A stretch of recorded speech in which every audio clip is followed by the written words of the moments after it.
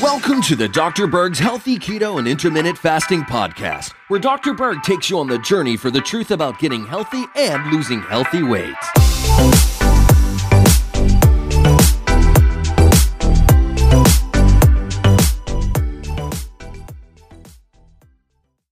Let's talk about why you should actually sweat more often. Did you realize that we spend over $75 billion a year just to block sweat? For some reason, people don't like to sweat. They don't like the smell. And above all, don't let anyone know that you actually sweat. Now, sweat itself doesn't have a bad odor. It's the bacteria that ferment certain things in the sweat that produce various types of odor. And a lot of times when you're using certain deodorants that plug up your pores, that sweat material gets blocked and it ferments more and it can create a worse odor. But there are two types of sweat glands. You have certain glands that produce an oil that is connected with a hair follicle, like underneath your armpit. And then you have other sweat glands that produce more of a salty fluid. But the overall purpose of sweat is your body's strategy to control temperature, to dump heat so you can keep moving and you prevent heat stroke. It's a survival strategy, and we can lose a lot of sweat. In fact, we can lose between 2 and 4 liters of sweat every single hour. That's an incredible amount of fluid coming out of our body. And when people are in fear or under major stress when they're sweating, it has a completely different odor. Now, if we look at the consistency of sweat, of what's in it, you have 0.9 grams. It's like almost 1 gram per liter of sodium. So there's a lot of sodium. And if we look at potassium, it's only 0.2 grams per liter. And then if we look at calcium, it's even less, 0.015 grams per liter. And then magnesium is 0.013 grams per liter. And then there's a lot of other things in sweat. You have chloride, you have fatty acids, you have even glucose, proteins. So sweat is really the same chemistry as the fluid that you have in your blood minus the red blood cells, and the fluid that is in between your cells and the capillaries, okay? So it's a salty fluid. And in your sweat glands, you even actually recycle some of these minerals as well. But this is what you need to know. An average person consumes about 3,300 milligrams of sodium every single day, okay? And they consume about 2,600 milligrams of potassium every day. Now, if we compare this to what our bodies really need, okay, let's just take sodium, for example. So an average person actually needs less than what they're getting.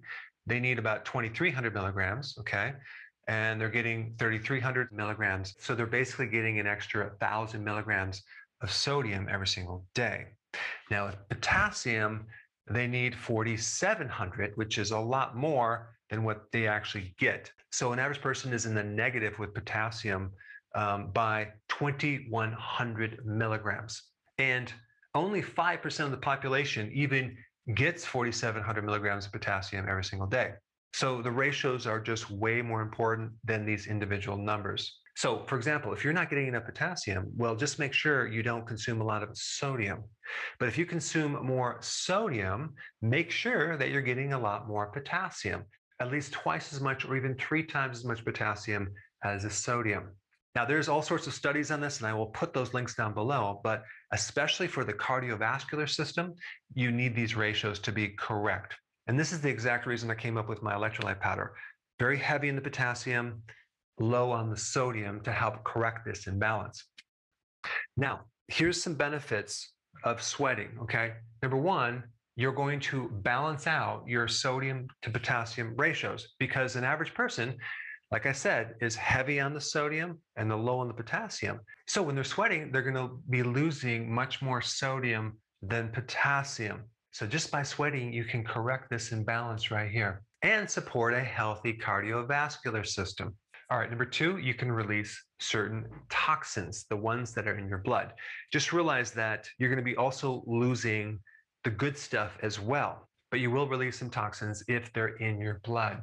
Number three, you're going to sleep better. People notice when they sweat, especially when they exercise, they sleep better that night. Now, it could be the exercise that helps them sleep, but just the fact that you're balancing these ratios right here, are going to help the cardiovascular system. You'll breathe better, you'll have better circulation, and you will sleep better. All right, number 4, more energy. Now, this really depends because if you get more sleep, you're going to have more energy, right?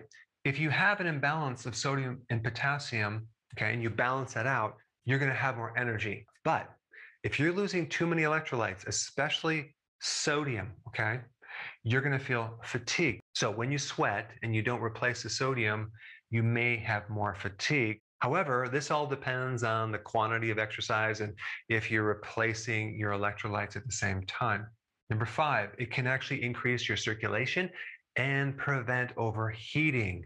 Now, just think about this. As you're sweating, you're pushing out certain fluids, right? It's very, very good for your skin. It's good for circulation because we're pushing things out and hopefully you're taking things back in. Versus inactivity, no sweating, when your fluids are not circulating through the body, they're stagnant and you're going to get less circulation. All right, number 6, sweating creates a hormetic effect. What does that mean? It means that it creates a certain stress that causes your body to adapt and actually become stronger, especially for the neurons in your brain. And there's one study that I found that I'll put the link down below that shows that sweating actually helps to maintain your brain cells, which is pretty interesting. And number 7, okay, the support of your adrenal glands. Your adrenal glands have a huge control over sodium and potassium. And if you have an imbalance and you sweat, you can put these two minerals back into balance and support the adrenals. Now, of course, this is also conditional because if you're losing too much sodium or even losing too much potassium, that can negatively affect your adrenals. But usually the fact that when someone sweats, they're usually exercising, and exercise does support the adrenals as long as you recover.